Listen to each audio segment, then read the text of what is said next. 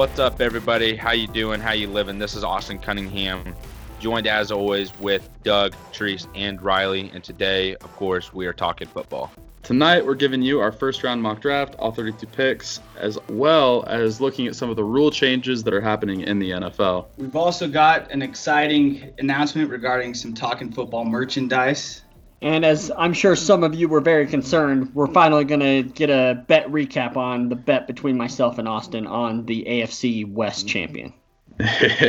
Honestly, that's going to be one of my favorite things for us to just continue to track once the season goes.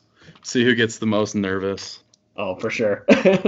Well, I already know it's going to be Treese because he's going to feel real awkward when he's standing in line again next year with a yellow beard. So I told you I'm not going to be in the line for 2 years. It's just a one-time thing, dude. It's a one time. Just look around. How many other people have been there for multiple years? Just 3 years, actually. That's fair. So one of the things that we're definitely super stoked and excited about that we kind of plugged at the very end of our last show, but we wanted to also talk about again, is we have t-shirts. Very soon we'll have, whether it's hoodies, windbreakers, whatever it may be, but we definitely have shirts right now. And on Twitter, @talking_football, if you want to DM us or talk to us at all, we can get you set up, see what we can do to get a shirt to you. I'm also working on a little baby onesie Talking Football. So once that's done, I'll post that up as well. Oh, hell yeah. Start them young. That's right, for little Miles. How much are we selling those for, boys? So the t-shirts, if you're local, and being local, I would say in Utah, we're going to sell them for $15 because we won't need to do any sort of shipping. If we are needing to ship it, we are going to be at $22 a piece for a t-shirt. Perfect. And again, you can send us a DM on Twitter and just let us know your size and your address, and dude, we'll get you hooked up. So for the last week, I've been imagining Austin with the blonde goatee, Justin Treese with the blonde goatee. I can't decide who I think is going to have a better look.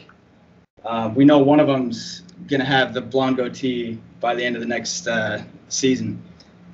Treese, Austin, how are you guys feeling? Let's just go ahead and clarify that the bet was for who's going to win the AFC West division between the Chiefs or the Chargers, who are in Los Angeles. I almost called them San Diego. But between the Chiefs and the Chargers, for the last 3 years, I've heard people over and over say the Chargers are going to win the AFC West. Lo and behold, who comes up and wins the AFC West? Yours truly, the Kansas City Chiefs. Wrong. So the bet here, as we were going in a couple episodes ago, Treese mentioned that he had the Chargers winning the AFC West. So, of course, I get a little upset, and I was like, all right, let's do something about it here. This isn't right. You know, you're standing in line. Treese gets gun-ho, says, let's make a bet. So we take it to Twitter. Here comes Matt Miller with a great idea of shaving the beards blonde. I didn't think it was as bad as what Mello had, which was shaving the eyebrows, because I feel like I'd be a lot more comfortable walking around with a blonde beard if I were to lose than being a big guy with a beard, thinning hair, and no eyebrows. So we'll definitely stick with the blonde beard here, and that's going to be the bet on who wins the AFC West between the Chiefs or the Chargers. And I want to clarify something else. If someone gets hurt on the Chiefs or the Chargers and it ruins that option for them to win, the bet's off, right? Are we in agreement on that? So, I mean, I believe that we just need to, specify which players that is, right? Because obviously there's going to be injuries. So we're saying if the quarterbacks are out and if Tyreek Hill or Keenan Allen are out? Well, let's not talk about Tyreek Hill right now because he might be out anyways, depending on that situation. I didn't mean to laugh at it, but we don't know that situation, so I don't want to kind of get into that anyways. But yeah, playmakers on both sides of the ball that ultimately changed the outcome of how the season would come if that player was still able to be playing. Okay, deal. And we keep saying beard. We're talking mustache, right? Because we're going off of the AB style. Hey, if we want to, okay, that's fair. Right, because the bet is the other. How about the other chooses? The other chooses the variation. Okay, done. Do we want to clarify that now, or do we want to wait till the end of the season and see if we see anyone else come out with some crazy yellow, blonde beard or mustache type style? I mean, I think we're respectable gentlemen. Like, let's just go with, hey, we know what the bet is, and like we can specify everything when the time comes. So it's the beard or the mustache. It's some sort of combination of it. All right. Okay. So deal. I love this so much. Hey, so I'm sorry. One last thing. How long is this going to be? Like, how long are you going to look stupid, I guess, is my main question. Oh, that's a really good point. I haven't even thought of that myself. So how about you have to do it through the whole postseason? The entire postseason? So that team loses in the postseason. Through the draft. Because whoever wins the AFC West, of course, is in the playoffs, right? Okay. So until that team loses in the playoffs, you have to have that combination of a blonde beard. Got it. So it could be 1 week, it could be 4 weeks, basically. Yep. Okay, done. I like Can't that. wait for the Chiefs to be in the Super Bowl and you with the blonde beard. If that happens, I will fly out to Kansas City and I will watch that Super Bowl with you, with my yellow beard, with a selfie with the blonde beard as the talking football avatar for that week. Absolutely. Yep. Oh, damn. Yes, all right. And we'll have to cover all social media profile pictures. Absolutely. Okay. That's a given. Perfect. Awesome, guys. I like it. I'm excited. This First of many bets I think Austin and I are going to be doing this year. It's going to be fun. Depending on if I win or lose. I honestly, I'm just kind of enjoying watching the show, just seeing who's gonna win, who's gonna lose. So, we had some rule changes announced. Before we jump into our mock draft, I want to get your guys' input. What do you guys think of these new rules? Yeah, so I'll start out with like the blindside block. I think it's great. It's to me, it's actually finally a rule that helps the defense out. I mean, like it just seems like every rule is in favor of the offense, which I know it makes sense. Like when people score, like teams, fans get excited. You get more viewers. Fantasy football is so relevant. I don't know how many times I got asked the day after the Super Bowl, did you watch that entire Super Bowl? That was so boring. I'm just like, no, that was fucking awesome is what it was. I love watching the defensive battle. So for me, I mean, I think it's great. I mean, I do like, I feel like it does take away some of like that intimidation factor and like the big hits that, people can give each other. But for the safety of the game and the players, I mean, it makes sense. And finally having something that the defense can actually be happy about on a rule, like that they feel a little bit more protected, because obviously they feel less protected. Like I can only hit a quarterback in like a 6-inch radius in their stomach and a wide receiver in a 2-foot radius or 2-inch radius, right? Like it's just so small now. Finally, they're getting protected. I actually think along the same lines, also with like the health concerns too that comes with it, because I remember seeing like Jarvis Landry blind side block quite a few different D-backs, and usually when it would happen, they'd be out for the rest of the game. Jamie Collins during an interception, for some reason, just like I think the offensive line was just kind of at a light jog, and Jamie Collins just straight up out of nowhere just waylaid him. So I actually am a fan of the rule. Really am. And I'm not gonna lie, I thought this was already against the rules for some reason. It is against. So I thought the same thing. So I kind of like looked it back, and they just called it like unnecessary roughness, right? So, but it wasn't like an actual in the rule book. Like it's called the blindside block, but it was already like against the rules. But it just went under the like unnecessary roughness type penalty. Okay, perfect. But yeah, I do think, like you guys said, I do think it is a good rule. I think it's going to help kind of take away some of those cheap shots that may be thrown in there. The guy, they've been talking smack back and forth all day, and he sees an opportunity to kind of punish a guy for that. So I think it'll kind of take that away and make it more fair opportunities on these hits and keep guys healthy long term. Another rule that I'm sure that Saints fans will appreciate, but coaches being able to challenge whether or not it's pass interference, kind of making it to where the calls can be changed. That rule, I could see some defensive players not being a fan of, and I also could see people being upset because it could slow down the game a little bit with more opportunities to challenge. but coaches still only get 2 challenges a game, right? Yes. Does this tie into their 2 challenges, though, or is this something totally different? Because that's a good point that I haven't even thought of. Yeah, I'm not sure on that. So from what I've seen is I'm pretty sure that it's still 2 challenges for coaches, but I'm also interested to see if they do like a booth review where it's like underneath 2 minutes, or it's a game potentially changing play, kind of like when they review all touchdowns now. It's like, okay, if this was this pass interference in the red zone, like, is this really going to change the game? Well, let me ask this. When you guys are watching, how often do you think they miss those calls? Like, how many times are you expecting to see, oh, this wasn't pass interference, we got to fix this call? Well, it happens every other play, right? Like, Yeah. There's some sort of holding or pass interference, like, all the time. I mean, Casey Hayward was actually tweeting about this earlier today. Like, he's like, there's holding every play, and I think he even said there's pass interference every other play.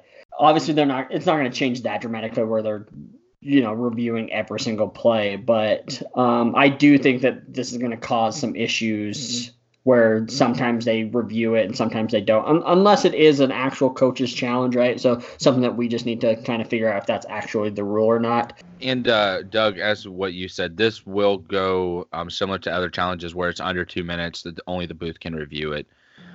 My only concern with this, though, is at what point is a questionable PI going to change the outcome of a game? Or, if it's a questionable call that was called and they challenge that it wasn't, I mean, who does the tie go to here? Does it, baseball tie goes to the runner? Is this tie goes to the receiver? Tie goes to the defender? And, like, which situation is this fair and drawn out? Or does this turn into one of those deals kind of like the catch rule where we don't know what a catch is and now we don't know what pass interference is when, before it was pretty obvious if a guy ends up wide open, somehow it's in a flag thrown, there's a possibility it can be offensive pass interference.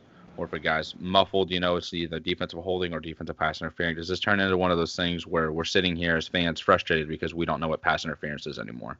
But I think that's it for the rule changes. Oh, well, wait. The 4th and 15. Yeah, that got shot down pretty quickly. For those of you that aren't aware, they tried to vote on, rather than an onside kick, you have a 4th and 15 scenario where you can try to get that, and if you get it, then you get the ball back. But that got shot down, and so we'll just keep the rules of normal onside kicks. And I think that was a smart decision by them, too, because, it's something that they've done in the AAF, and it can be exciting at times, but the onside kick is definitely its own excitement, its own, anxiety for defenders and players on both sides of the ball. And, we got to make sure we do our job here and get the ball. We got to do our job and make sure that we keep the ball, get the ball back, keep ourselves in the game. So I think that was a good decision by them. And then the other rule that they pushed it back, I think, for another meeting later, closer to the summer. I'm not sure exactly how it was worded or how it works exactly, but the rule for both teams to get an opportunity in overtime for the ball, I think that got pushed back for a later meeting for a later decision, so they can put more time and thought into it. Yeah, in June when they have their coaches meetings in June. Yep. Perfect. So I think that'll be a rule that would be nice to see. And I know a lot of people are only saying, well, this is only being brought up because Chiefs fans and the Chiefs wanted the ball. But you can say the same thing if the Chiefs were to get the ball first and they went and scored. How many Patriots fans and how many other people were being, okay, well, it'd been awesome to see what Tom Brady could have done because they lit up the defense the whole game. So I think it's just one of those things where it would have been awesome to see both teams have an opportunity to fight, just like they did in the second half. Absolutely. So, and all of this, and yet we still can't have a vote on, can we not have a fucking game and end in a tie? This isn't soccer. Oh my gosh. Can we Thank you. If there's one rule, can we just change that? Fucking bothers me.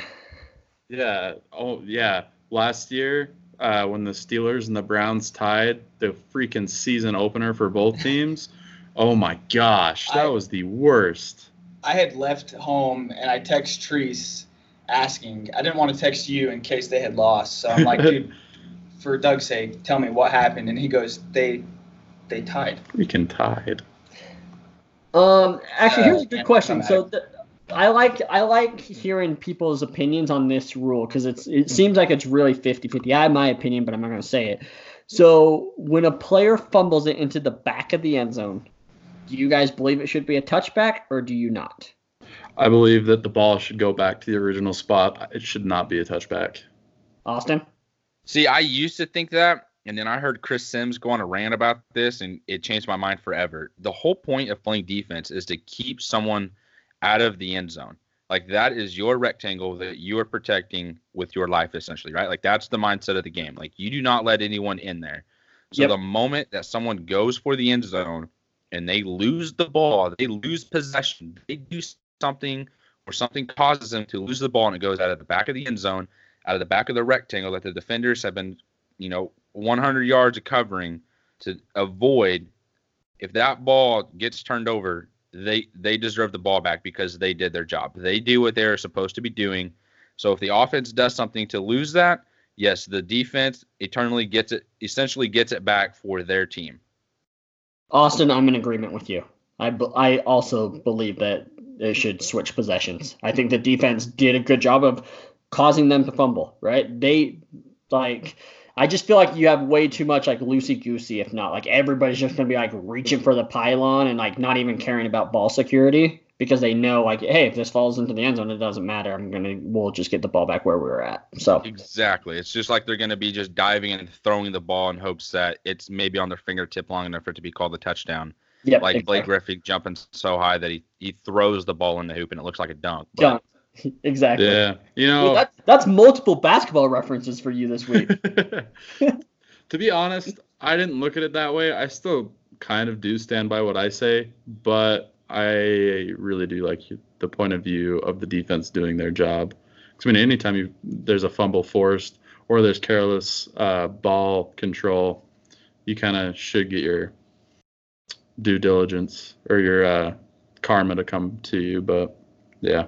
Absolutely. All right, boys, let's get to this mock draft, our first one at Talking Football. I know that our first episode, we kind of did a 3-round just for our teams, but this is something I've been really excited to do here. I actually want to do more than just a round one at some point, but I think this is a great start. So for everyone, this is kind of how we did it. We just went pick by pick, and so it went Austin with a pick, Doug with a pick, Riley with a pick, myself with a pick, and then back around. So kind of like a snake draft in a sense. Austin, you're up with the Cardinals. Number 1 overall pick. Who you got? I'm going to go ahead and follow the trend as what I've seen with every other professional scout here do. I'm going to go ahead and take Murray for the Cardinals here. I think it's a pretty obvious pick. Cliff Kingsbury's coming in to a new team, coming in from college, so he wants a guy that's going to be able to run his offense and know the terms and understand what he's trying to do and the mindset of it. And I just don't think that's something Josh Rosen can do. That's not the type of player he is, and it's not the type of game he plays.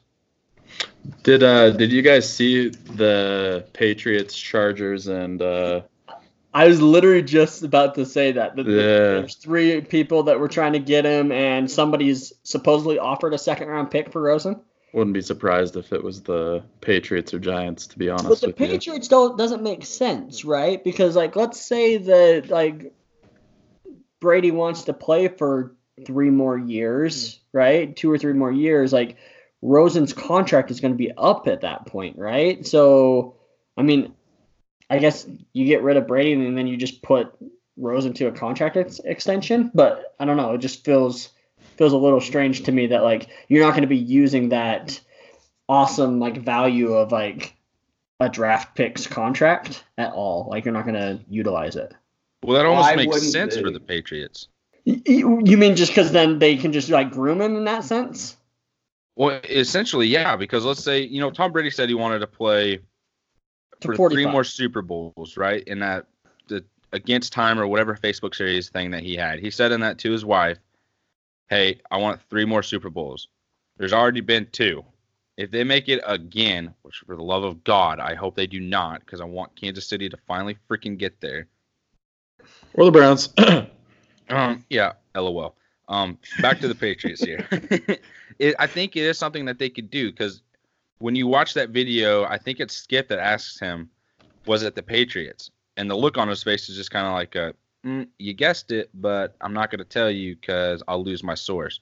And stuff doesn't leak from New England. So if the Patriots are going to offer a second-round pick, I don't think that's a bad idea because let's say, you do keep Rosen here till his contract ends. You're going to look at him and be like, hey, you haven't done anything. Like, we haven't seen you do anything. Yeah, you look good here in practice, but we're not about to pay you big quarterback money when you've been sitting the bench here behind the GOAT. So what they can do there then is what the Patriots are known to do, which is not have to pay guys a lot of money, and they can build other places and have those, minimal contracts across the board for each position. And then you have a quarterback here that can play well, that can run the offense, that understands the offense in and out, has been groomed by Josh McDaniels and learned from Tom Brady. And then he slides right in there and you pick right up from where you left off the year before with Brady. And now you just got a kid who's young, healthy, because he hasn't been playing, so he hasn't gotten hurt. He's most likely gotten stronger, and he's smarter. Maybe he's lost his attitude because he's with guys that he's going to respect. So seeing him in New England, I don't think is a bad idea for him or for the Patriots, but for everyone else, the New England Patriots are just going to hold the reign.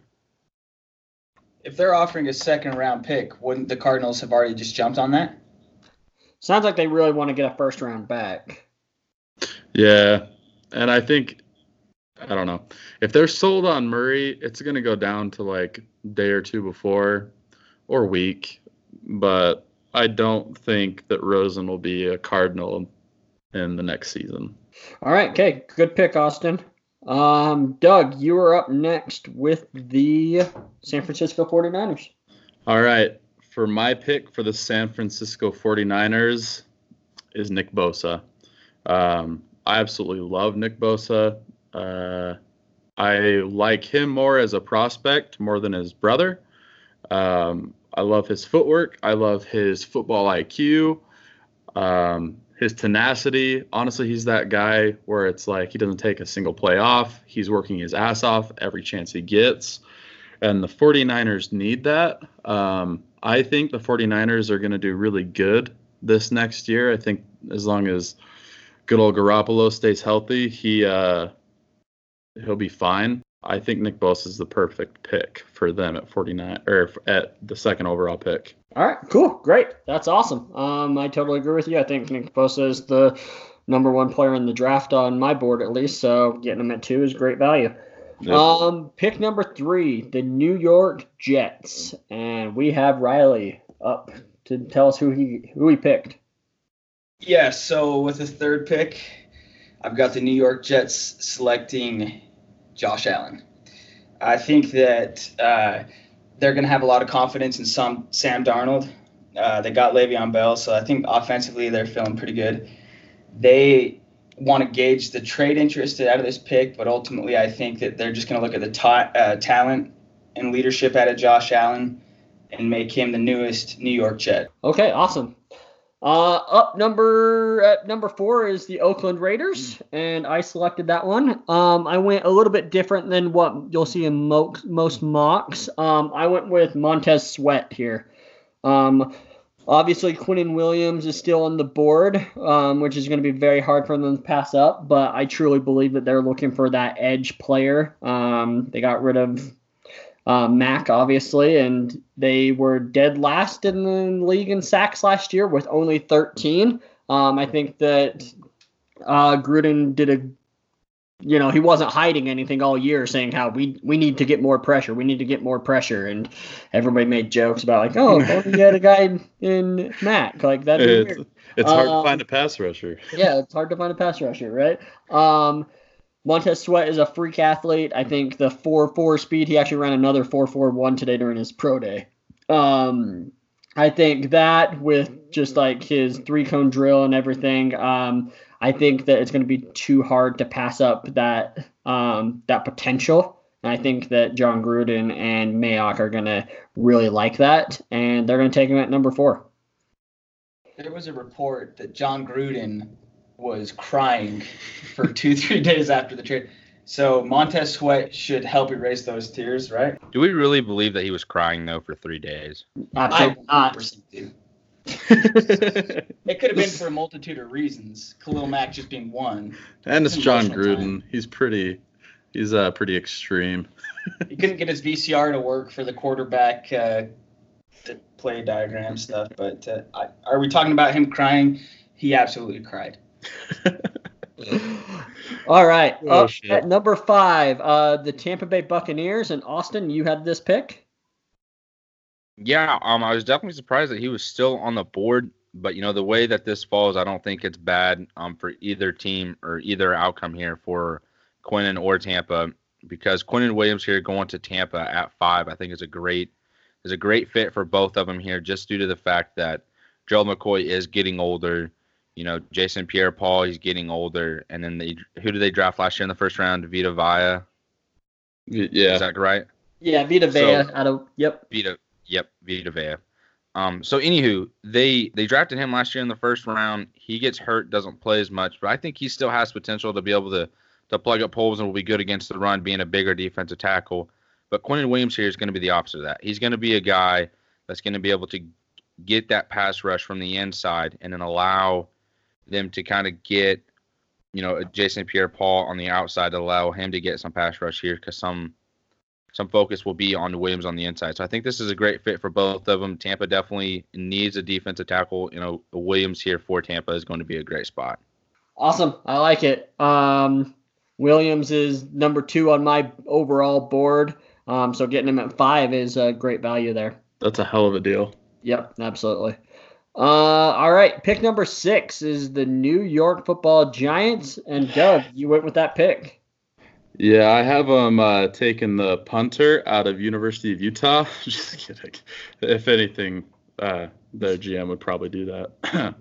Sorry, Brandon. The New York Giants, for their 6th pick, I have Rashawn Gary. They traded away Olivier Vernon to the amazing Cleveland Browns. They need some help everywhere, but for this pick, I have them taking Rashawn Gary as an edge rusher.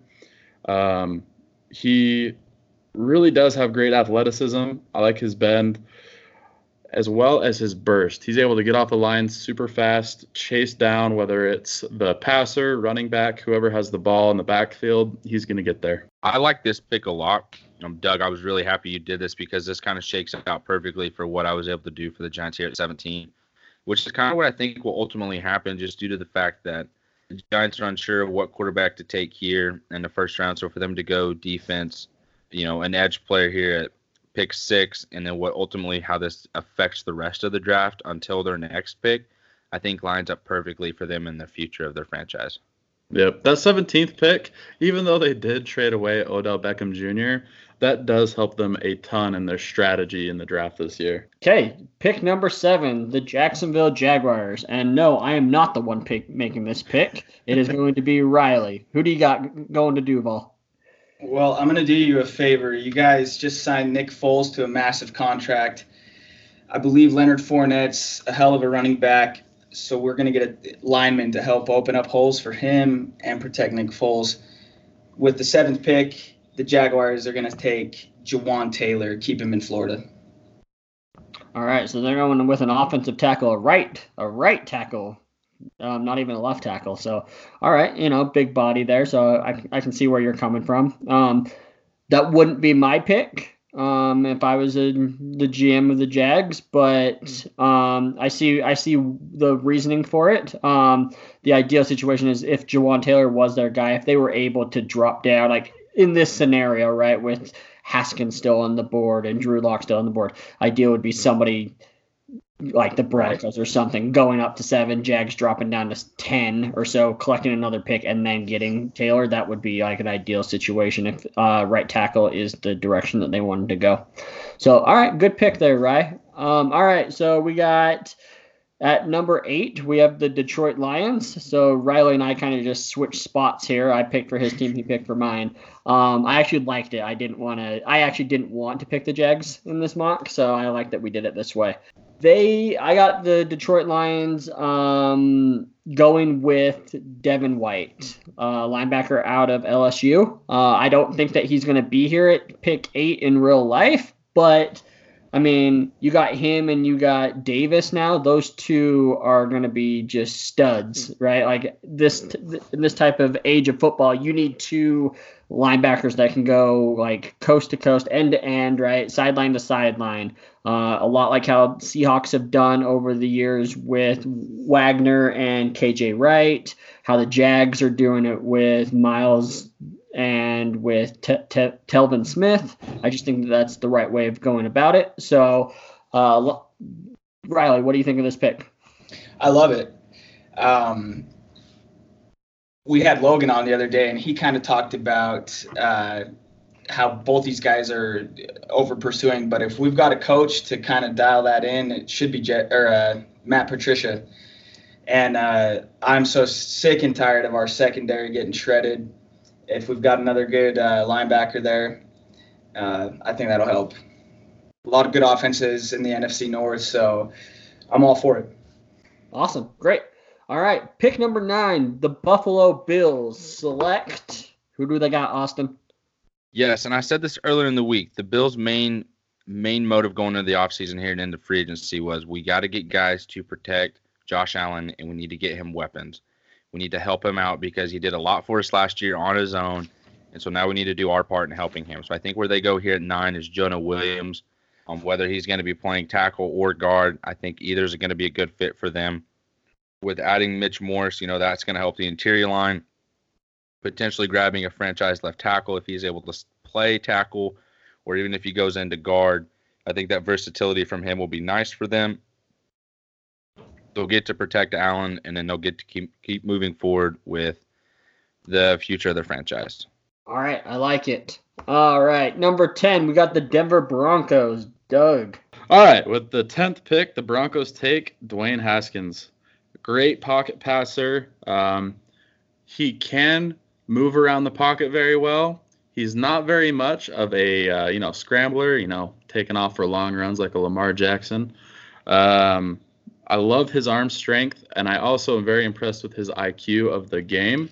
He had a lot of really skilled, hard, complicated passes that he completed and threw at his pro day, which made his receivers that caught it look really good. And at the next level, if you can have a quarterback that can make any receiver he throws to look good, the quarterback's doing something right. And I think he'd be a great fit for the Broncos to kind of, I'm not going to say learn from Joe Flacco because I don't like Joe Flacco, but it will be a great place to be able to see what he shouldn't do and also things he can work on to get better at. That's great. Yeah, that'll be interesting to see with Haskins. I know a lot of people are, worried about the 1-year starter thing. So if he then all of a sudden goes back to the bench, it'll be interesting to see that. All right, cool. So here's the top 10. So just to recap real quick, we got the Cardinals taking Kyler Murray. We got the 49ers taking Nick Bosa. We got the Jets taking Josh Allen. We had the Raiders taking Montez Sweat. The Buccaneers taking Quinnen Williams. The Giants taking Rashawn Gary. The Jags taking Jawan Taylor, Detroit taking Devin White, Buffalo taking Jonah Williams, and the Broncos taking Dwayne Haskins. That'll put us on to pick number 11, which is the Cincinnati Bengals. Riley, who do you got? So with the 11th overall pick, I was listening to our second episode, and I recall Austin talking about interviewing Drew Lock, and what was it? He flipped his hair and referred to himself as Aaron Rodgers. I feel like the Bengals have finally moved on from the Marvin Lewis regime. Got Zach Taylor in there now. I think they'll fall in love with Drew Lock. They'll say this kid's got a lot of confidence. We need a new quarterback. Andy Dalton's not going to get a new contract. Let's just go ahead and get him now. With the 11th pick, the Bengals take Drew Lock, quarterback, Missouri. All right, I like it. I mean, I think we've all been pretty vocal here about all these different options at quarterback that Bengals could go to kind of get ready for post Andy Dalton. So I like it. I like that too. Screw Andy Dalton. Pick number 12, the Green Bay Packers. They are going to take probably my favorite option for the Jags at 7, actually, and that is tight end TJ Hawkinson out of Iowa. This dude is the ultimate tight end prospect. He's a fantastic blocker. He can run. He can catch. He can make plays. I mean, I don't think he's going to. I mean, George Kittle's pretty damn good. So I don't know if he's going to be as good as George Kittle, but I mean, he's that type of player. And so that's who I went with that pick 12. I love that pick. TJ is probably my tight end number 1 in this draft. Him and his counterpart, Noah Fant, great. But TJ, when you watch him play, it's almost like football is what he was just born into as a baby. It's like he immediately just attacks. Even after the whistle's blown, he's still shoving defenders to the ground. He is an animal. I really like TJ. Trees, Awesome. quick question for you Yeah, here. of course. You just mentioned, you would like to see them take Hockenson here at 7 for the Jags. Yeah. Do you think that 7 would be too high for him? And do you think that fits kind of into your logic of what you mentioned earlier, the Broncos maybe switching places with them and then potentially moving back and then taking Hockenson at 10? That's still pretty high to me going in the top 10 as a tight end. But would you feel more comfortable having him at 10 and then instead of 7? Yeah, absolutely. I would feel very comfortable with him at 10, and especially if you can get, say, a third-round pick in return as well, right? I just feel like right tackle, there's still a few in the free agents that you could get just kind of like tie it over for one more year or get later in the draft. Nick Foles is just so reliant on tight ends, right? Like, look at him in Philadelphia, right? That offense went like through Ertz, right? It was Ertz and then everybody on the outside. Even when Jeffrey was around, like Ertz was the main guy. I feel like that's just what Nick Foles needs. And right now the Jags only have O'Shaughnessy as their tight end, and he's more of a blocker. He's a fantastic blocking tight end, but like he's not going to be making big plays down the field or anything. So, and obviously they're going to still be run heavy with Fournette. So that's why I wouldn't even say Noah Fant, because Noah Fant's just not as good of a blocker. He can still block, right? But definitely a receiving tight end. Yeah, more of a receiving tight end. So I just feel like TJ Hockenson gives the Jags kind of what they need for another offensive weapon. And I mean, if you're going to go tight end in say round 2, why don't you just take the better tight end here in round 1 and then round 2 go for an offensive tackle? And the Jags also drafted a right tackle last year, and so they need to see what they can get out of him. He was out all of last year, so it'd be interesting to see if they go with that and just say, let's trust what we drafted last year. Or not. So to answer your question, yeah, an ideal situation would obviously be trade down, click another pick, and still get the tight end. Because I agree with you, top 10 for a tight end is usually just way too high. But I just think that TJ Hockenson is kind of like a special breed.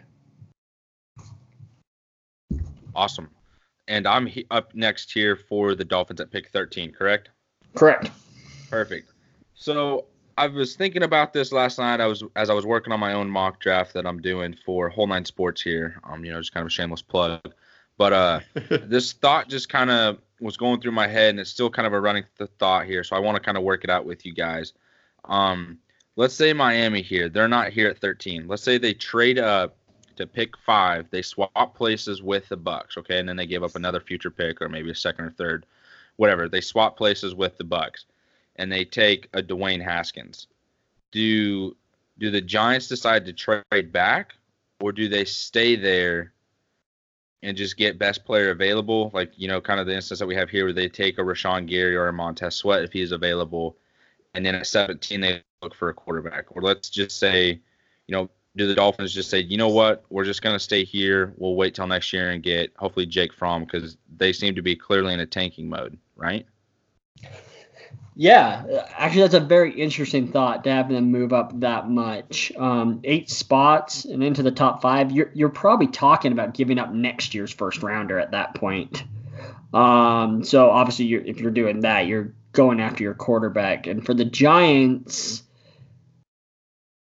I think that you go best player available. You just hang tight and just hope that. And really, your hope is that someone like Allen or Quinnen Williams drops to you, right? Because obviously Montez Sweat is probably the most likely, and Montez Sweat can kind of take over that Vernon role for him.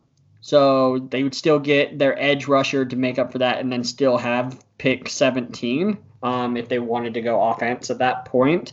It's a very interesting thought to think of, like, maybe all of us are just getting played by the Dolphins. Like, we're all like, yeah, see, they're just tanking because they haven't done anything. They're not making any moves, but really they're just waiting, and then they're going to surprise everybody during the draft. I like the thought. I do like the thought because there's always those sleeper teams where it's like you don't see them doing much, and at the very last second they kind of just slap you in the face and say, bitches, we know what we're doing. Well, that's exactly what Kansas City did when they got Patrick Mahomes. I mean, they're just like, you know what, we're not going to sit back and wait. We're going to trade up to the top 10, and we're going to grab our guy, and then we're just going to go on with it. Hey, Austin. What's up? Super quick question, because I remember when they were targeting Mahomes, because I just remembered the comparisons to Stafford. Did they make that trade the day of the draft to trade back up to get him? I think it was definitely something that they talked about. You know, a report had come out that negotiations had started about 2 or 3 days before the draft. So the day of, you know, it was just like, hey, you know, we've been talking about this. This is my final offer. Do you accept it or not? They said, the Bills said yes. Chiefs moved up. They grabbed their guy. Definitely worked out for both ends. You know, the Bills got a heck of a defensive player. And then the Chiefs were able to, of course, get Patrick Mahomes, future MVP of the league, franchise quarterback for the Chiefs. But, so when that trade was announced, you knew that we're taking Mahomes. No, I didn't have a clue. I didn't have any idea. When the 10th pick came in, I was kind of sitting there like, all right, who did the Bills just trade with? And then it was, you know, it comes out the Kansas City Chiefs have traded for the 10th pick, and I'm sitting here like, well, who the hell are we going to get at 10? You know, like, was it, because then it was Deshaun Watson or Patrick Mahomes, and so it was, you know, which guy are we taking? You know, which one is it? And I thought it was going to be Deshaun Watson, and I didn't want that because I felt like it would just be another Alex Smith. Mm-hmm. You know, of course, you know, Deshaun Watson hasn't turned out to be that, of course. And then Patrick Mahomes eventually turns out to be who he is. But I was up in the air with it. I didn't have any idea what they were doing. And I was surprised that they moved up that far in advance. I think they had like pick 17. So they had moved up, you know, a good chunk just to get it. Or maybe they were pick 21. They were in the 20s. I know that. And they moved up to 10 to get them. Weren't they 27? No, they weren't 27. Sorry, I'm looking at the other draft. So Buffalo ends up picking at 27, but I think they may have traded down again. So I'm not actually sure where they were actually at.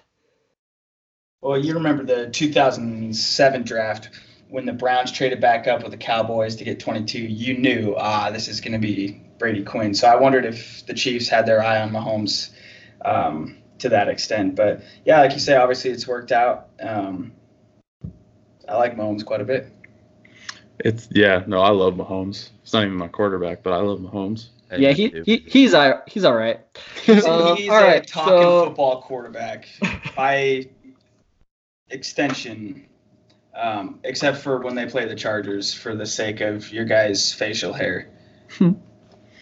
Absolutely. Okay, so Austin, I'm sorry, maybe I missed it. Did you actually say who you were going to pick at 13? I don't think I did. I got into the trade talk. All right. I was too concerned about that idea there that I wanted to get out and talk with you guys about. Because, I mean, still going off of that, do you like the Giants, they can sit back enough. That'll shake up the draft enough with the Dolphins moving up to 5, where everyone else is panicking. You know, more teams might trade back to try and figure out what's going on. And then eventually, you know, Daniel Jones lands there at 17 for the Giants, and they end up winning the draft, you know, surprisingly, kind of like what we thought with the 49ers did a couple years ago. But anywho, here we go. I'm sorry, Austin. I'm going to cut you off there. So if that happens, say they go up to 5 and they take Haskins, and let's say the Giants just say, let's just take best defensive player available. I will then say that I think that actually no. Now that I'm looking at it, nobody else is really more. It would be then interesting to see if Haskins goes 5. Do the Broncos start to panic and then force them to trade up to make sure they get Drew Lock if they really want Lock, like it's reported? Exactly. That could really shake everything up, make it a draft day type situation. Exactly. Yeah. And then then you're sitting here thinking, well, where does Devin White go? How far does he sink? Because that's what I was just about to say. I mean, then you're talking like the Devin Whites, the Brian Burns, the TJ Hawkinsons, who else? Even DK Metcalf, right? Like all of a sudden these guys that are always projected to be in the top 10, like they just keep falling and falling just because of one team trading up that much. Exactly, and that goes with Quinnen Williams, Rashawn Gary, Jonah Williams, Juwan Taylor. I mean, all those guys. It just seems like they keep falling and falling and falling, and that's still plenty of talent in the first round. That is all of a sudden just a huge mix of players going in different places that we haven't been thinking of yet. Yeah, I remember episode 1. You asked me what would happen if Quinnen Williams fell to the Jags at 7, and I was like, Austin, you're crazy. You're crazy. That's not going to happen. But in this type of scenario, it easily could happen, actually. And God, I'd love that. That'd be awesome.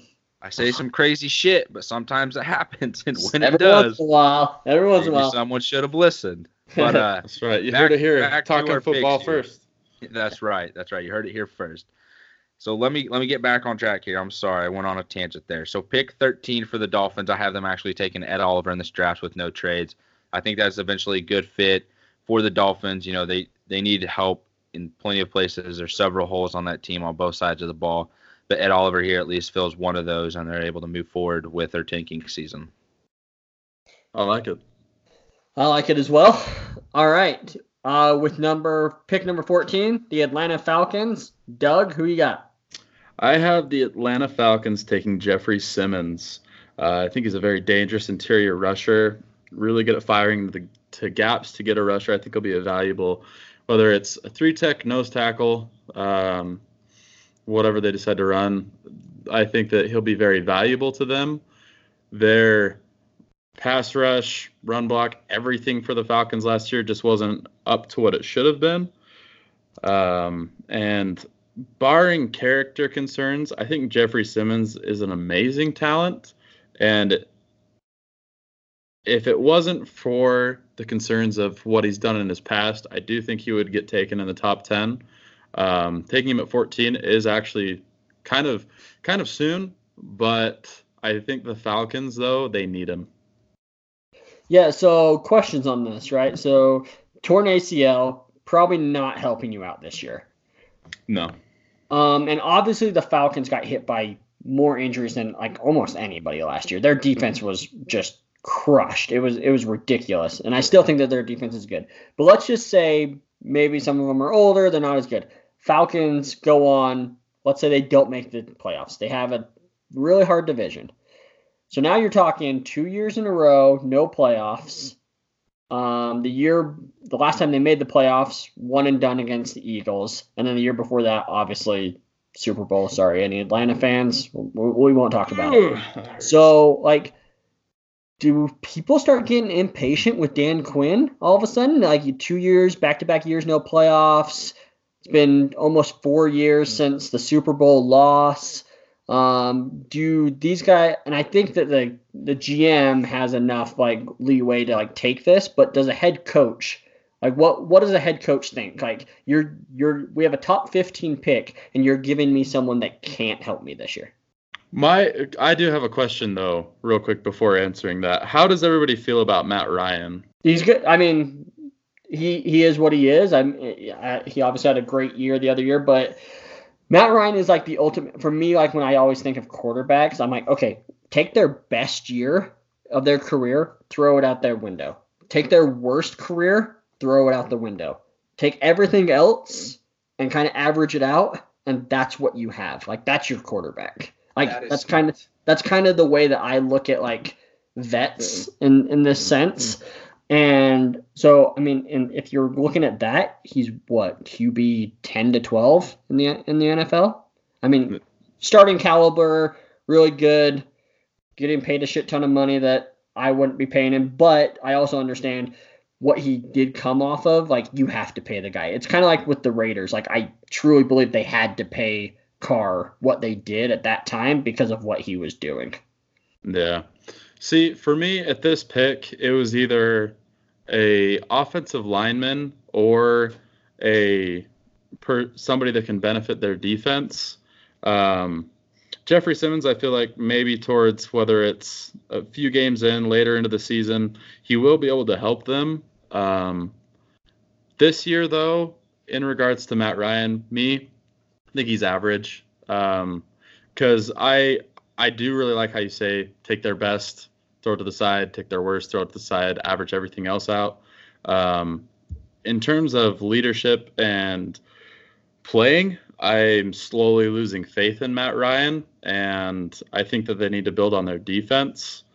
Again, Jeffrey Simmons, barring injury, behavior things, I think he is a stellar player and can help the Falcons, especially with an aging line, injuries happening. I don't trust them with drafting anywhere else other than, say, a offensive lineman or a defensive tackle, and Jeffrey Simmons is the one that I think would best benefit them. I like it. To kind of go off the Matt Ryan talk there, I think he's just a more successful Alex Smith or Andy Dalton type player. Been to the playoffs, he's won multiple times, and then been to a Super Bowl. And he's been blessed with weapons all over the place at wide receiver with Julio, tied in with Tony Gonzalez, a running backs. One of those quarterbacks that reminds me of an Alex Smith, but he's just been put in a better situation and more consistency of talent around him. Yeah, I like that. All this talk has made me think like one of these episodes we need to do a top 10 at each position, and have us do that. Yes. I think that we'd have a lot of different opinions, which I'd like. All right, cool. Let's move forward. At pick 15, we have the Washington Redskins. Riley, who you got? So here with this pick, we're going to go with the Combine Workout Warrior, DK Metcalf. When I looked into it, I realized DK actually was very complimentary of Jay Gruden at the Combine. It was his best interview, called Jay Gruden a perfectionist. How many times did guys put up the numbers that DK did in the at the Combine, and you can get him in the middle of the first round? Darius Geis is coming back. Dotson hasn't put up the numbers. In fact, last year the Redskins didn't have a receiver with more than 2 touchdowns or 45 receptions. So I think they look at DK, think he looked good in our colors, and make him the 15th pick. Awesome. Yeah, get a weapon for whoever their quarterback's going to be next year, right? Yeah, I like it. All right. First, real offensive playmaker. Not going until pick 15. You don't see that very often. All right. Pick number 16, the Carolina Panthers, and I'm the one that's up here. And I'm going to take who I personally think is edge number 2 in this draft, and that is going to be Brian Burns, defensive end out of Florida State. You have Brian Burns as your second pass rusher? Yeah. So let's hear your top 3 then. Out of edge? Yeah. Bosa, Burns, Allen, Sweat. That's my top 4. I like it. I haven't heard that before, but I like it. So, and the biggest thing is Brian Burns. Actually, my main concern, which I think is a lot of people's concern, is kind of how he was a little bit smaller, but him putting on the weight for the Combine and showing that he could still keep all that athleticism, that just it was okay, that was my only concern with him really, and he just proved me wrong on it. So what's stopping me from having him at number 2? And honestly, Montez Sweat is pretty close to passing Josh Allen. I actually want to do a little bit more watching on both of them. I wouldn't be surprised by the end if I have Sweat number 3 and Josh Allen number 4. Those two are very close to me. With Josh Allen, for me at least, and again, I need to watch more to see if I'm really true to what I'm thinking here. But I kind of feel like Josh Allen's just a guy that would do just so much better in the 3-4 and not as well in the 4-3. Just my opinion. Again, I need to watch a little bit more, but that's kind of what I was thinking there. So that's my take. I like it. I like it a lot. I think you want to go ahead and get that published and get it out there. Whether you take heat about it or not on Twitter, I would definitely put it in your notes, give your top rankings, and then slap it on Twitter and be like, hey, this is what I think. And then when this shit, happens, you can be like, heard it here first. Yeah, absolutely. Hey, man, it's on the podcast now at the very least. But yeah, I like it. I should put this up. Pick number 17, the Cleveland Browns. Oh, wait. Sorry, this is crossed out. Sorry, not the Cleveland Browns. The New York Football Giants again. And Austin, you are up. Yes, and this is the perfect scenario for the Giants, this mock draft that we've done here. I would love to see this in some shape or form take place, on the actual draft. But I have them going Daniel Jones here at pick 17. I watched an interview yesterday with Daniel Jones and Daniel Jeremiah, and they're sitting there talking, and then, Daniel Jones kind of mentions his relationship that he's built with the Mannings and with Eli Manning, and kind of getting to be look up to them and have them as his mentors, and having discussions with them, and sharing ideas and techniques and all this stuff. So I think him landing in New York is something that the Giants are kind of hoping for. So I think they are kind of hoping that someone will trade up in front of them, or they are almost able to trade back, get extra picks to, just to load up this draft and be able to grab a Daniel Jones here at 17 and let him sit a year or two, figure out what the hell is going on with Eli. Is he retiring next year, the year after? The Giants are just going to do the Giants, whatever they're doing. But here with Daniel Jones at pick 17, I think is a dream scenario for them. I like it, man. Get your quarterback, and you still get your top 10 pick where you don't have to use it on somebody that's going to sit behind Eli. I'm a fan. I really am. All right, pick number 18, the Minnesota Vikings. Doug. I have the Minnesota Vikings at 18 taking Cody Ford. I love his footwork. Very quick feet, very athletic. He doesn't have any issues mostly with knee bend when trying to stop a rusher, or being able to have a strong anchor to be able to mirror the rusher as he comes in. I think he would be amazing, and something that the Vikings need to protect their golden boy, their wonderful quarterback. So Cody Ford, Minnesota Vikings. So yeah, they need to protect Kirk Cousins. So I agree with you. I like the pick. Any other feedback from you guys? I think that's a good pick, especially here at 18. Cool. All right. Pick number 19. We have the Tennessee Titans. Riley. With the 19th pick, the Titans are going to take Devin Bush, linebacker. They got a few needs, but I've seen Devin Bush in the top 10, 15 for the last few months. Get him here at 19. Pair him with Rashaan Evans. Wesley Woodyard's 33 this year, so kind of like what the Lions are doing. Get a couple of young, good linebackers. Titans going with Devin Bush. All right, awesome. Pick number 20, the Pittsburgh Steelers. I went a little bit different than what you'll see in most mock drafts here as well, and I went with Jonathan Abram, safety out of Mississippi State. I think that the defense just wants a little bit more of a thumper and kind of get back to the old Pittsburgh Steelers defensive mentality, and I think that this guy will bring that to him. Okay, let's go through picks through 11 through 20. So we have the Bengals taking Drew Lock. We have the Packers taking T.J. Hawkinson. We have the Dolphins taking Ed Oliver. We have the Falcons taking Jeffrey Simmons. The Redskins taking D.K. Metcalf. The Panthers taking Brian Burns. The Giants taking Daniel Jones. The Vikings taking Cody Ford. The Titans taking Devin Bush. And the Steelers taking Jonathan Abram. With pick 21, we have the Seattle Seahawks. Austin, who you got? At pick 21, Seattle's on the board here. They lost Earl Thomas in free agency, so that leaves a huge gap for the Seahawks just in general, whether it's in the locker room and on their defense and in the secondary. So I have them taking Taylor Rapp from Washington. I think this is a good pick for them. He's not going to have that coverage or range ability that Earl Thomas had, but he can play in the box. He can cover, hard hitter. He's smart, cover the field. So I think this is a great fit for the Browns and a great fit for Taylor Rapp getting to stay in Washington. All right. I like it. Back-to-back safeties there. Pick number 22, the Baltimore Ravens. Who do we got? All right, the Baltimore Ravens with a very dynamic offense. They need somebody for Lamar Jackson to kind of just heave the ball to. And I have them taking A.J. Brown. Finally, a receiver other than DK Metcalf. Personally, for me, A.J. Brown is better than DK, especially with fundamentals. He's very fast. He's athletic, very refined route runner.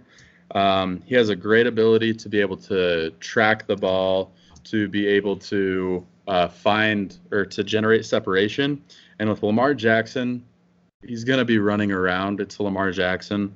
With him kind of moving around the pocket so much, trying to extend the play as much as possible, he's gonna need somebody that can track the ball as well and kind of be in a way a Tyreek Hill. I'm not gonna ever say AJ Brown's like Tyreek Hill, but they need somebody that can just make a play happen when it seems like everything's about to kind of unfold. All right, I like it. Cool. Pick number 23, we have the Houston Texans. Riley, who you got? So the Texans gave up a league high 62 sacks last year. Pretty simple pick here. Our guy, Dalton Reisner, out of Kansas State. You got to protect Watson, keep him healthy, keep him off the ground. So Reisner is the pick at 23. Reisner, friend of the show, pretty great guy. I actually really like that pick too for the Texans. Absolutely. All right, pick number 24 on the clock is the Oakland Raiders, and I have them again. With pick number 24 is the Oakland Raiders, and I had them at pick 4, so I'll go with their second pick as well, and I'm giving them another offensive weapon, which is Josh Jacobs, the number 1 RB in the class for me. I think that would benefit Oakland a ton. I mean, Oakland already is going to be offensively a very great threat. Josh Jacobs is an animal and could benefit Oakland a ton. Yeah, and there's just so much unknown with Marshawn Lynch, right? And behind that, they don't really have a true force. So that's kind of what my thinking was there. Perfect. All right, pick number 25, Philadelphia Eagles. Austin, who do you got? I have them taking Greedy Williams. I'm kind of surprised he's still on the board here, but with the way, this is just kind of falling, he lands in a great spot here for the Eagles. The Eagles were able to keep Ronald Darby after he just decided to take a free vacation to Kansas City and get fed great food and barbecue. The Eagles were able to give him a contract right underneath the Kansas City Chiefs, so he was able to go back. So for the Eagles to land Greedy Williams here and solidify their secondary at the corner position, I think helps them tremendously. Awesome. I love that. Yeah, so I was really close to taking him at 24, but I was hoping that one of these cornerbacks would fall to 27 for Oakland's next pick. But before we get there, let's go to pick 26, which is the Indianapolis Colts. And Doug, who you got? So for the Colts, keeping the tradition alive with a cornerback is Byron Murphy. Murphy is my cornerback number 1. I love his awareness. I love the way, whether it's inside, outside, he's able to be a shutdown corner. For a corner, too, he's a pretty good tackler, especially a heavy hitter. If you watch him play, he has really good timing when to make a play on the ball or to try and defend the pass. I think he won't have an issue with pass interference in the next level, and he will generate some insane interception numbers as well as pass breakups. Awesome. Great. So back-to-back corners there. At pick 27, Oakland Raiders. I'm not going to take the Raiders for a third time. Riley, you got him this time. Who you got? I'm going to stay along the company line right here, third straight cornerback. I think they would have loved Byron Murphy. Austin, you, based on some of your intel and observations, you're pretty high on Rocky Sin, correct? Yeah, he had a great showing at the Senior Bowl, and he's done nothing but prove his worth and raised his stock since then. So they get Montez Sweat in this draft, best edge, or debatable, but it's up there, obviously. Best running back. You got Montez Burfict, obviously, Antonio Brown coming in, so there's plugging holes on all over the field. Rocky Sin is the pick here at 27. I like that pick. He's a really good corner. Yeah. All right, pick number 28, the LA Chargers here.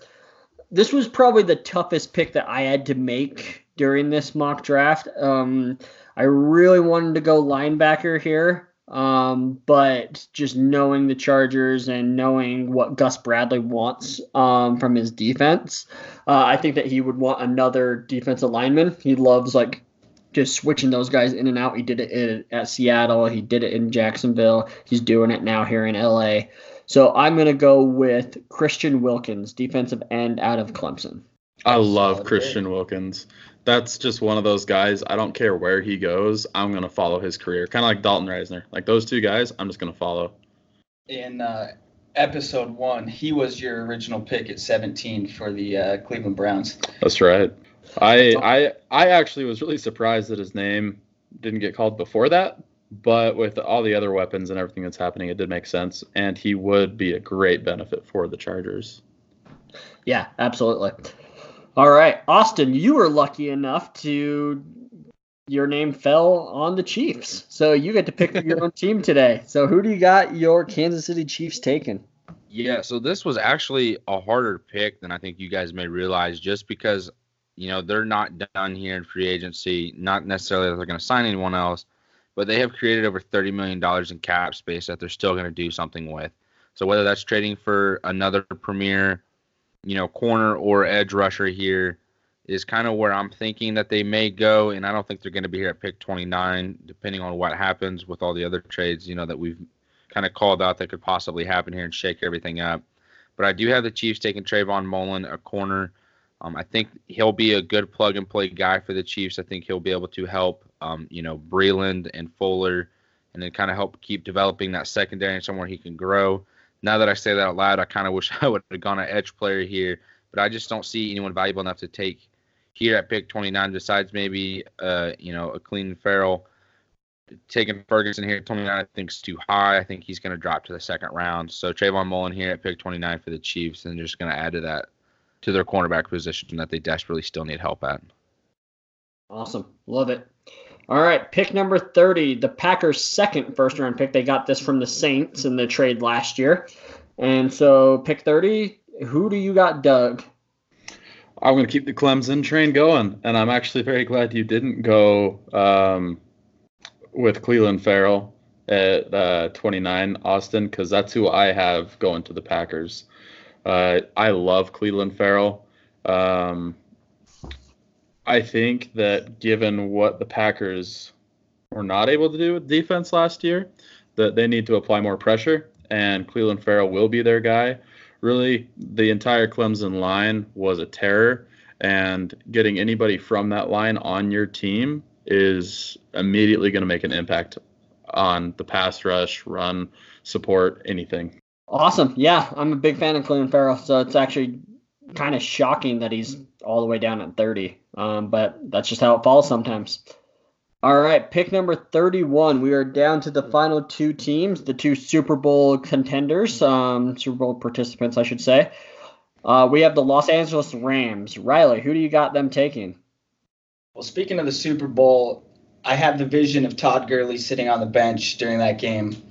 I think that the Rams, just for the sake of this mock draft, feel like they're playing with house money a little bit, and they are going to take Miles Sanders to pair him with Todd Gurley, get somebody you can dump the ball off to, share the workload, and just a shiny new toy for Sean McVay and the Rams offense.